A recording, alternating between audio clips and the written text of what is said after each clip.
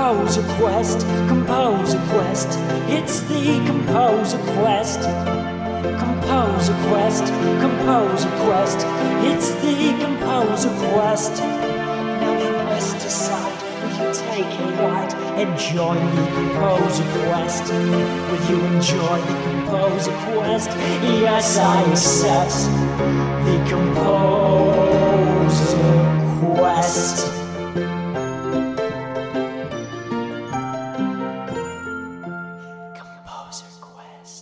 Hello and welcome to Composer Quest, Episode 1. My name is Charlie McCarran. I'm a composer here in Minneapolis, Minnesota. And I decided to embark on a Composer Quest starting in January 2013. I'm going to be working on 45 minutes of music every month. And I've cut back on my normal work of video production. And so I'm just going to keep writing music. And if I run out of money or run out of ideas, I guess that's maybe the end of it. But hopefully neither of those happen. But anyways, I really like listening to audio podcasts. I think there's a lot you can learn from them. So I thought I'd try my hand at one of my own. And this podcast is going to be interviews with songwriters and composers, trying to pick their brains about how they work, how they write music. And so, yeah, I hope you enjoy. Feel free to contact me. My site is charliemccarran.com. It's CharlieMccarron.com, and you'll find links to all the podcast episodes and plenty of ways to contact me. So for this first episode, I got to talk to my friend Mitchell Johnson. He's a member of the band Spencer McGillicuddy, a 60s pop band, and he and Ryan Ruff Smith are the lead songwriters, and Brittany Miller and Nicole Wilder help out on vocals.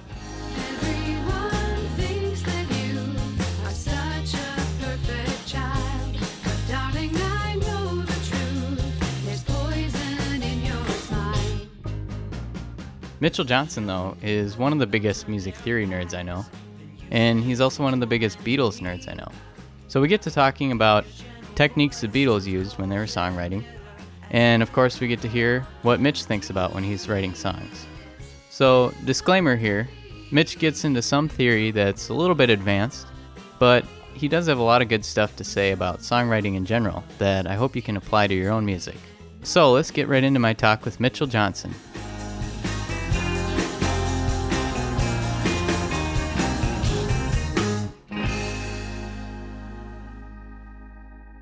So I'm here with Mitch Johnson from Spencer McGillicuddy. Hey, how's it going? Good. You are our first guest All right. on the show. So Mitch, I've always noticed, has a really insane ear for chords, and sometimes I'll be playing something or have a song in the background, and he'll be able to tell me pretty much the entire chord progression. So where do you think that came from, that skill? Is that something you learned, or? I think that it kind of comes from a few places, but when I was little, my parents used to just like test me and stuff. So they'd play notes on the piano and have me like sitting in the room with my back face towards the piano. Then I'd have to go over there and pick it out by ear. So that it was them, basically playing games with me. But I think what it really comes from is pop music, for the most part, is just a series of tricks that are pleasing to the ear with chord progressions and melodies. And I think it gets kind of recycled over and over and just kind of disguised in clever ways. So once you learn like how the one chord sounds or how the four chord sounds, pretty soon like it's just like if you asked somebody else to look at a color and tell you what color that is. Like if you just saw the color red and you're like, hey, can you pick out what color this is? And they'd be like, red. There aren't many chords in pop music that are like truly unique, and when they are, like when Brian Wilson does something, then it's a lot harder to pick out for me. Like it would take me, a few minutes to figure out the chord, but really it's just getting familiar with the way people have been tricking pop audiences for, the past 70 years. Mm-hmm. 100 years, I guess, with all the really old school stuff. Mm-hmm. Probably a lot of people listening will wonder what you're talking about when you say one chord, four chord. Right. How do you explain this stuff to people who don't know? Like those numbers? Well, yeah, maybe you could kind of show us on piano. Okay, well, basically, those numbers that I'm talking about they're just based off of a major scale. So if a major scale is 1, 2, 3, 4, 5, 6, 7. Those numbers are the triads based on those scale degrees. This is the 1 chord, and the 2 chord, the 3 chord, 4, 5, 6, 7, and 1. A really common chord progression is 1, 4, 5, 4. So that would be.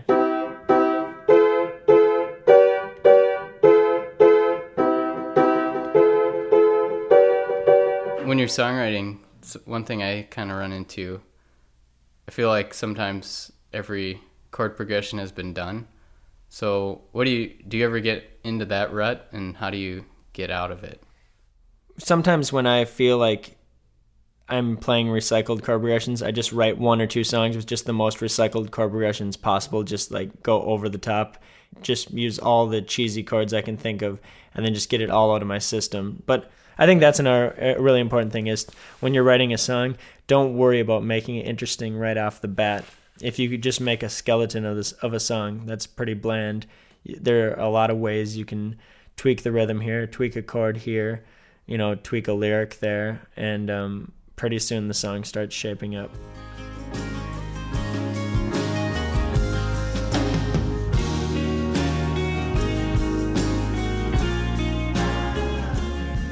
If I feel myself getting in like a rut and not knowing how to get any further in a song, I have a little notebook at home of different tricks I hear. For example, I remind myself to do pickups to measures, which is starting the melody before beat 1. So if you were 1, 2, 3, instead of going 1, 2, 3, 4, something like that. So I mean, they're the little things I'm just like, okay, yeah, do that. Think about pickups. And then I think sequencing is a really important thing. You don't want a melody to keep changing and changing and changing, because then there's no familiarity in it. But if you have a familiar pattern, then when you switch the chord, you can kind of keep the general feel. So if my melody went,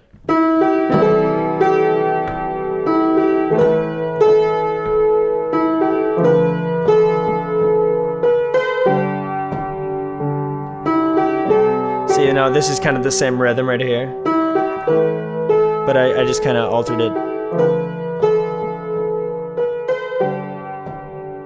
One thing that I should mention is that you should never underestimate how important and how useful a rest can be. Some people just kind of jam their songs full of either words and melodies, and just kind of, they don't leave any room for the song to breathe. But you can let the chords do the speaking and have a pretty simple melody. So I think in terms of rhythm, I think rests are really important. Yeah, I've been thinking about rests a lot lately too, and I just realized a lot of my songs that turn out well, I'm resting for almost as long as I'm singing. Like this one song, fireflies flicker through the grass, been growing so long, and the moon gets and right. So right, I think that's really key. The Beatles do that a lot in their earlier songs. They have the song, they go, Please Please Me, it goes rest.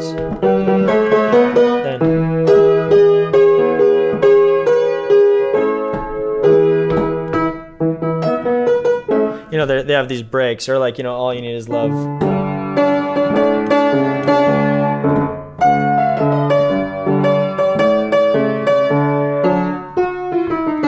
So that, letting the song kind of have what you pointed out, kind of the equal time that the melody was just happening. Mm-hmm. Give it a little break, and then it'll be easier for the audience to catch on to that as well. Yeah, and I think it works in the way of, they're going to anticipate the melody a little more when it comes back in, right? Because they've been waiting, and also it helps the lyrics sink in. Absolutely, yeah. So, yeah.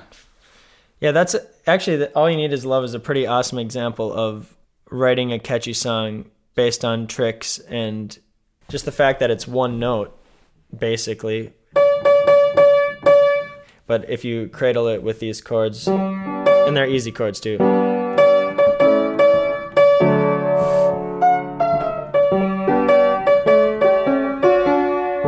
It's all about the context. And that's kind of what I try to drill into people's heads who are just trying to write songs. It's not what the melody is. It's about how the melody fits in the key and fits with the chords around it. John wrote that in like 15 minutes, but it is really catchy. Is that the one also where it has a strange meter? Yeah, that's the thing. Like, I mean, obviously this is by no means like the greatest Beatles composition, so it's kind of weird that we're going on and on about it, but it's pretty clever. It's in, I think you would maybe say 7/4, or maybe a measure of 4 and a measure of 3. So yeah, the verses 2, 3, 4, 1, 2, 3, 1, 2, 3, 4, 1, 2, 3. Maybe we could listen to a Spencer song here, and you could maybe talk a little bit, either live commentary on cool tricks that you used. Sure. Or stuff like that. So we're going to listen to You Haunt Me by Spencer McGillicuddy. Mitch, when did you write this song, and how did you come up with it? I think I wrote this maybe a year and a half ago or so, and I came up with it. It just kind of, that's the thing about songwriting, is like sometimes, you can try to be scientific all you want, but some of the best songs that have ever been written by anybody, like they just don't even really remember writing it. Like it just kind of comes to you. So you can analyze the science and the chords and everything all you want, but sometimes songs just pop into your head. But this song is basically a stock chord progression, 1, 6, 4, 5. So just 6,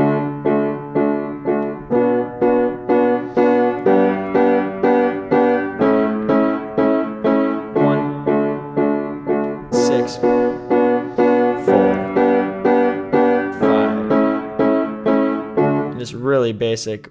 But something when you're writing songs is you don't always have to have the same rhythm on every chord change. So it makes songs really bland if you just do 4 beats. 1, 2, 3, 4. 1, 2, 3, 4. So you put maybe a passing chord in there. So instead of just going straight to the 6 chord, I did the 3 first. That's the first half of the chord progression. 1, 3, 6. And then instead of going to the 4 chord, I just kind of tweaked the chord. I used a 2 chord, which is a little bit more unique.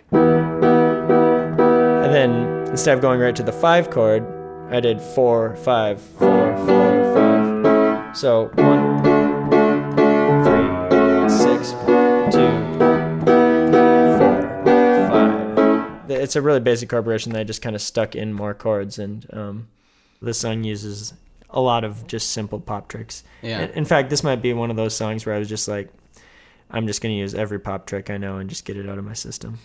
Well, anything else you wanted to say about You Haunt Me before we get started? You can write rhythmic hooks too. Like a hook of a song is kind of what just grabs people and what sticks in their heads after the song's done, the part they remember. So this has kind of a rhythmic hook. The melody is really simple. It's pretty much pentatonic, but there's some cool rhythmic devices we use. There's some nice like triplets. Another cool thing about this song, one more thing is I will be an advocate for this chord. The minor 4 chord is awesome. The 4 chord in a major key naturally is major. So this song kind of alternates between going major, normal 4 to 1, then it goes minor 4 to 1. We just take it's a mode mixture. It's taking the 4 chord and making it minor. So if someone was going to try and play this, what actual chord names are those? That's G major to D major, and then G minor to D major. And bass notes are really important too when writing a song. You can, if I was just playing the root, so if I was playing a G then a D, pretty boring. But I'm just keeping a D in the bass the whole time.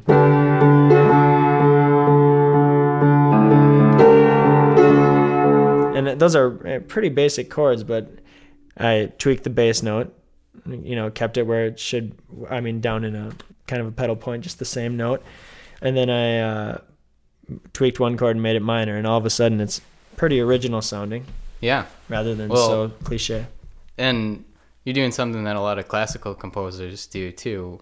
You mentioned the term pedal point, but it's like, you'll hear this more towards the end of a song, which you do in this one too. Oh yeah. You'll hear the root note of the whole song like if the song's in C major, classical composers a lot of times will just keep playing C over and over in the bass while there's a lot of crazy chords going on above it. Right. But you still kind of feel like the end is coming because you're hearing.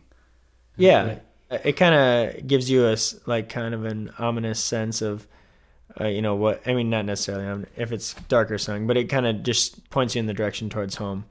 If a song starts getting out there or something like that, or you kind of need just a little familiarity, it kind of just like roots you in this key. And it's definitely a cool trick to do, whether it's classical music or Motown, which they do it a lot, or Beach Boys, anything. But we've built up this song a lot, and it's not really a great song. It's just a song. It's a good song.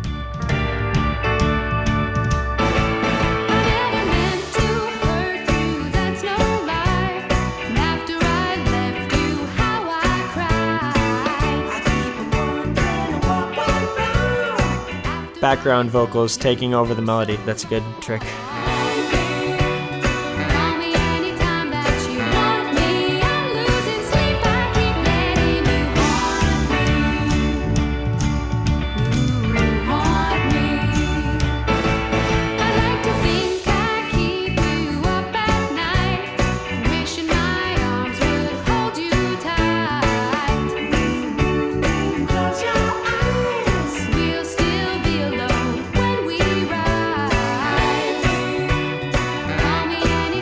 Hear the triplets.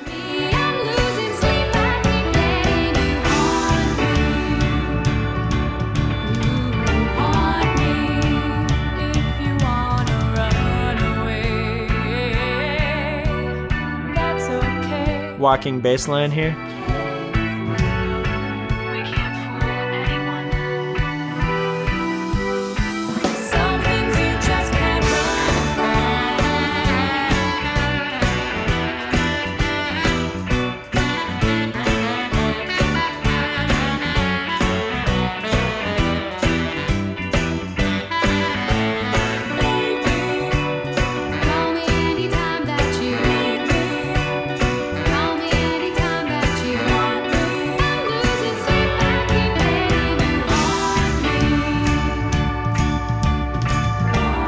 There's that pedal point D going on.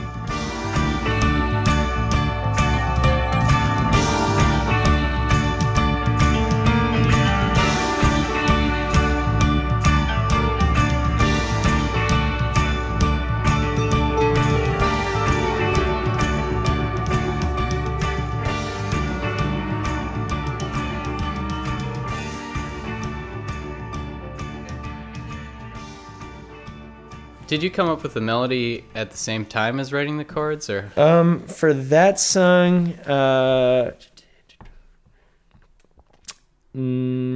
pretty much. I mean, yeah, pretty much. Usually, actually, how I write, I've been talking a lot about writing chord progressions first, and I'm just saying that because that's a really basic way to get started.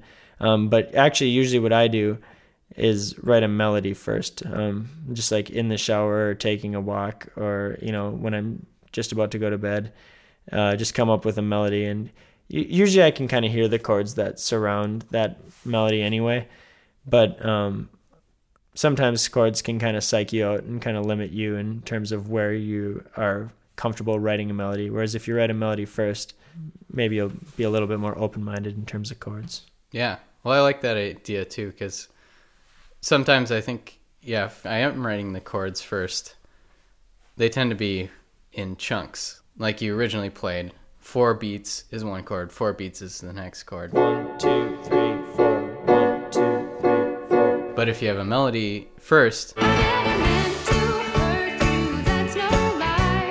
then you're kind of forced to come up with chords with different harmonic rhythms, it's called, like what you were talking about earlier. Yep. Like 4 beats for one chord, 2 beats for the next chord.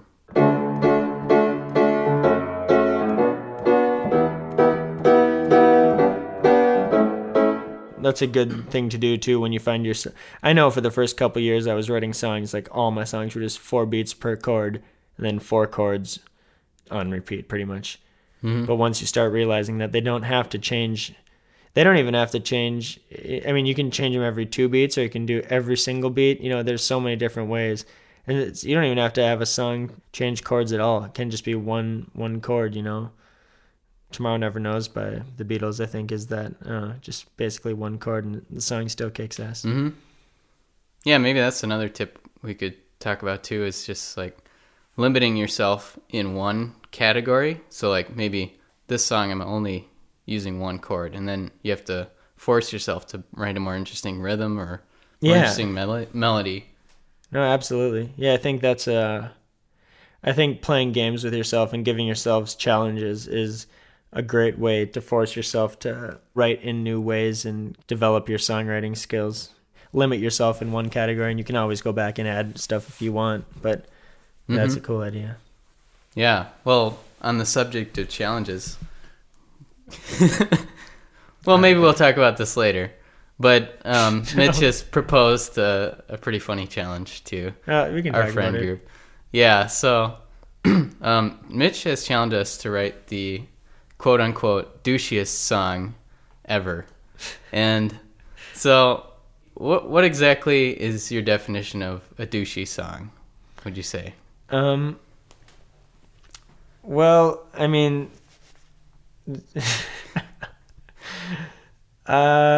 I guess there's so many different things that make a song douchey, but just in general, lyrics that are just really like over the top, shamelessly corny about, females. That's pretty much it. How cool you are. Yeah. Ready? It's in the way you cross the street, and the way you move those feet. No, that's not even the lyrics I wrote.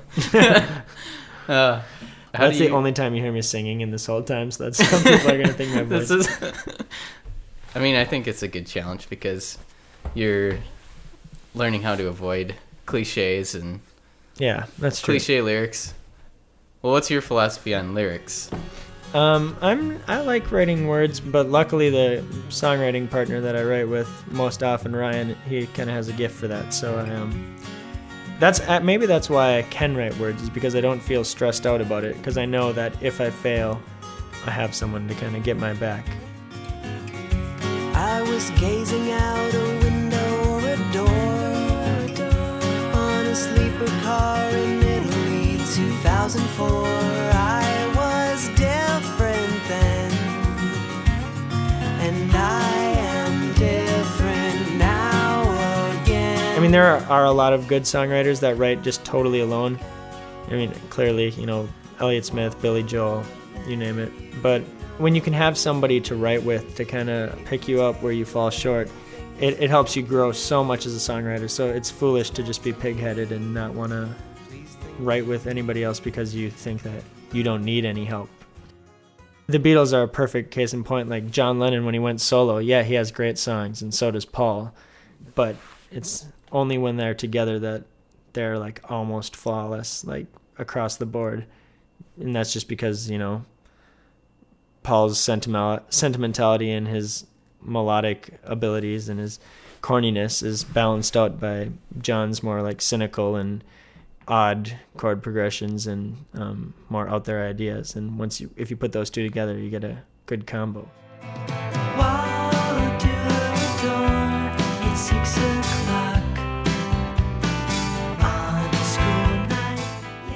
How much do you think of the overall song structure when you're writing songs? Do you? That is one of the things that I think has, more so than anything, I think that just has kind of come naturally to me with just because of listening to pop music my whole life. I think bridges are really important. I think it makes a song just shine a little bit brighter, and it gets you anxious to hear the rest. Like when that's going on, it kind of, it makes you long for the chorus again, for some familiarity. And then it's kind of hard to listen to a bridge the first time you listen to it, but after a while it kind of adds a nice little flourish that kind of sets the song off a little bit. But yeah, in terms of just like the overall format, it is important to to make things familiar. If you just have a song that just has just different parts every single time, like it has a verse, then the time that your next verse isn't even like the same chords or same melody, and if you just keep switching things up, people might appreciate it after a few listens. But in terms of like pop songwriting, it's kind of important just to kind of give them the same thing in slightly different colors over and over and over in a song. I tried one time actually writing a song just so that nothing repeated, but try to make it actually catchy. Oh, yeah. But I don't know how that... Yeah, I made it about a minute in. I think you can do it if the song is short enough, maybe. Like I don't know. Like the song... Oh, I guess... I don't know. Yeah. Yeah, you're right. I don't know. Repetition is so It is important. key. It really is important. Again, though, that's if you're talking pop songwriting, or I guess not even pop, but even, classical. Yeah, I think like repeating some of the same ideas, even if they're not. It's almost better if they're tweaked a little bit the second time you hear it, because. Oh yeah, no, absolutely. Yeah, I think that's cool to kind of maybe make the first verse, pretty straightforward, not too out there, so they can find their footing, in the song. And then the next time it comes around, maybe change up a rhythm or a chord slightly in the melody. Yeah, I think that's good, because if you do the same thing over and over, it'll get really boring.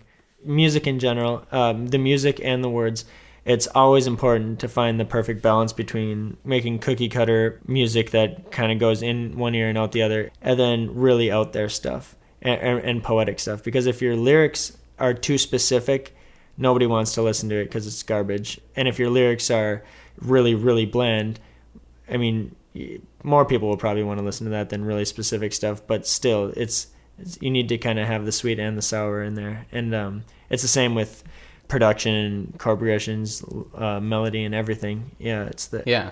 Well, I like one of your coolest lyrical techniques too was, I thought, with London, the song you wrote. Right. Because you thought of it as you're talking to London, the city, and how much you loved it, but you challenge yourself to make it more general so that actually people could think it was about a girl. Right. I'll keep on crossing the sea to see you, London. We'll be back together someday. When you're writing a song, as a pop musician, you want to be able to please everybody. But then, people that are really into pop music and, the history of it and the recording process and all the little technicalities about pop music, those people, want to hear something more than just cookie cutter pop as well. So it's really important to make something creative, but it's finding an appropriate balance between throwing people a curveball every now and then, or, being weird and being normal. And those are always the greatest songs.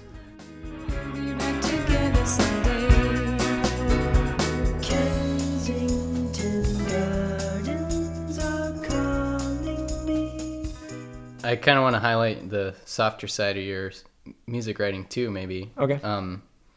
Would you want to listen to June? Sure. And either we could, I don't know if you want to set it up with... June is a song that is played in the classical style on guitar, and I've always been intrigued by repeating chords in a progression.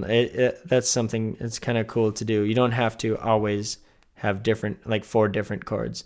Kind of rock between a couple chords, and this song uses a nice little well, again, this is kind of for music geeks, but using a 5 of whatever chord. So like if you're in the key of C, like here's the 2 chord, 5 of 2, and I do a lot of that in this song, kind of rocking between chords and their dominance. But yeah, again, that's kind of for... It might be a little bit complex to explain. Basically, the idea, though, is when you're saying dominant and 5 of 2, basically saying that you're changing key for just a split second, right? Yeah, it's pulling... What I like doing is, instead of... you can get further and further away from a key, and that's cool, or you can just totally stay in one key, and that's cool, too. But to kind of dip into a different key and then pull you back, there's something really tragic about that sounding. It's also very classic sounding. It's a lot in Baroque music and classical music and romantic music. They do a lot of secondary dominance, and it's beautiful. This is Mitchell Johnson with June.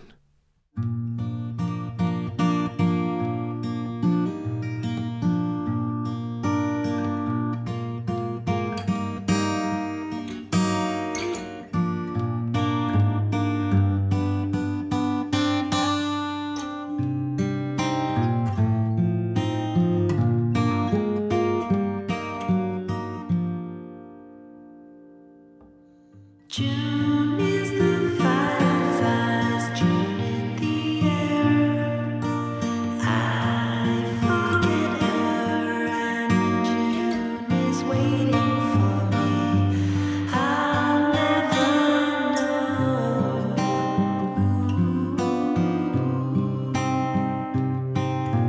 how I could be without you, June. I found a clover growing in the sand. Ain't life grand, my love, this summer, June?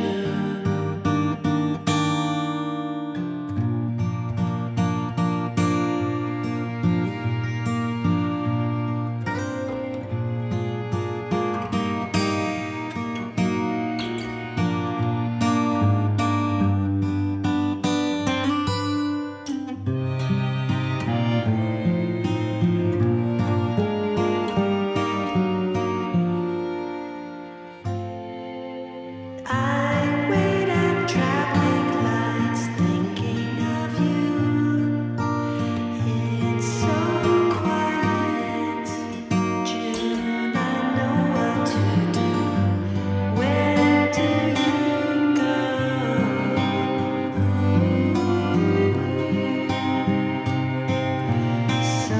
Somewhere where no one knows you, June. Forget the city, see you in the sand. Choose a hand, it's yours. I love you too.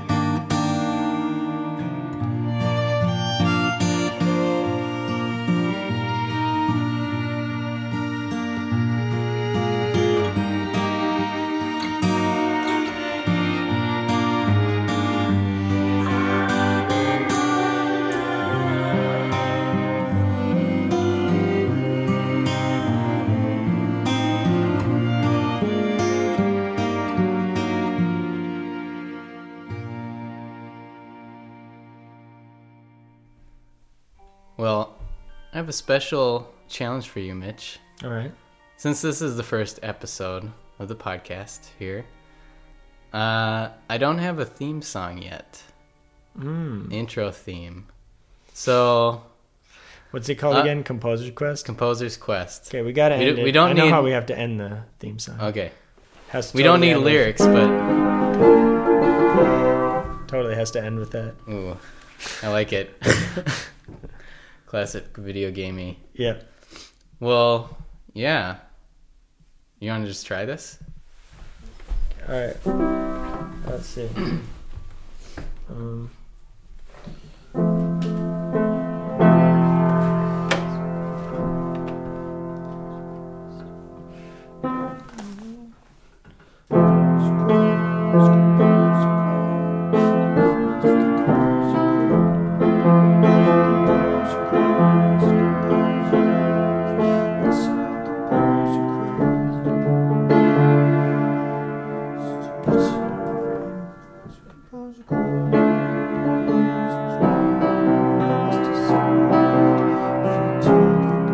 All right, so how about something like Composer Quest, Composer Quest, it's the Composer Quest, Composer Quest, the Composer Quest, it's a Composer Quest, it's a Composer Quest. Now you must decide if you'll take the Composer Quest.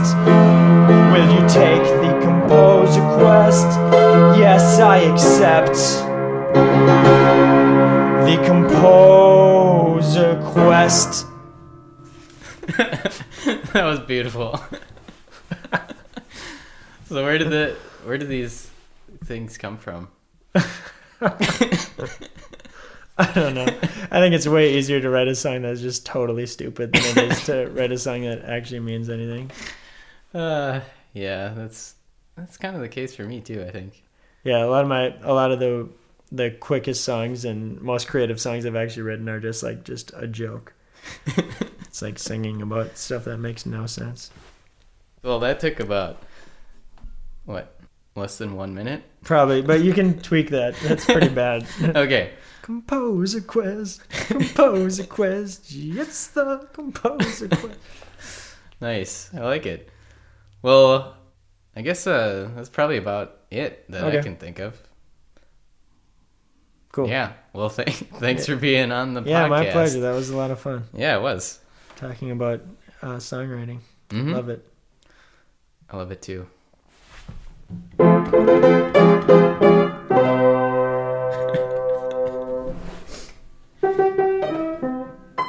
Composer Quest has been brought to you by the letter P for piano.